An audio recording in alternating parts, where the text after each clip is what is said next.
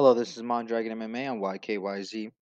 So Floyd Mayweather was supposed to do a comeback in the UFC, but there's reports saying that he may be done with that, and he might cancel the 2020 return. And following for two reasons, he has two personal deaths in his life. One was his mother, the mother of his three kids.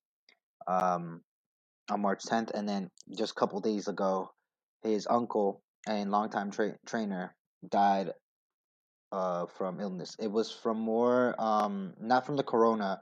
I think it was diabetes. But Floyd Mayweather, there's been reports saying, you know what, let me not.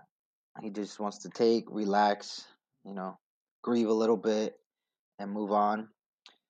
He is also, scared of the whole coronavirus as well. So that's another reason why. So it's okay, you know what I'm saying? There will be no comeback fight in the UFC.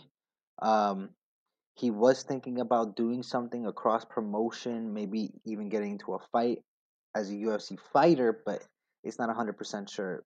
But Mayweather is out. He's also 43 years old, so time isn't on his side either. So we'll see what happens. Rest in peace to his family, and hopefully we'll see him later on.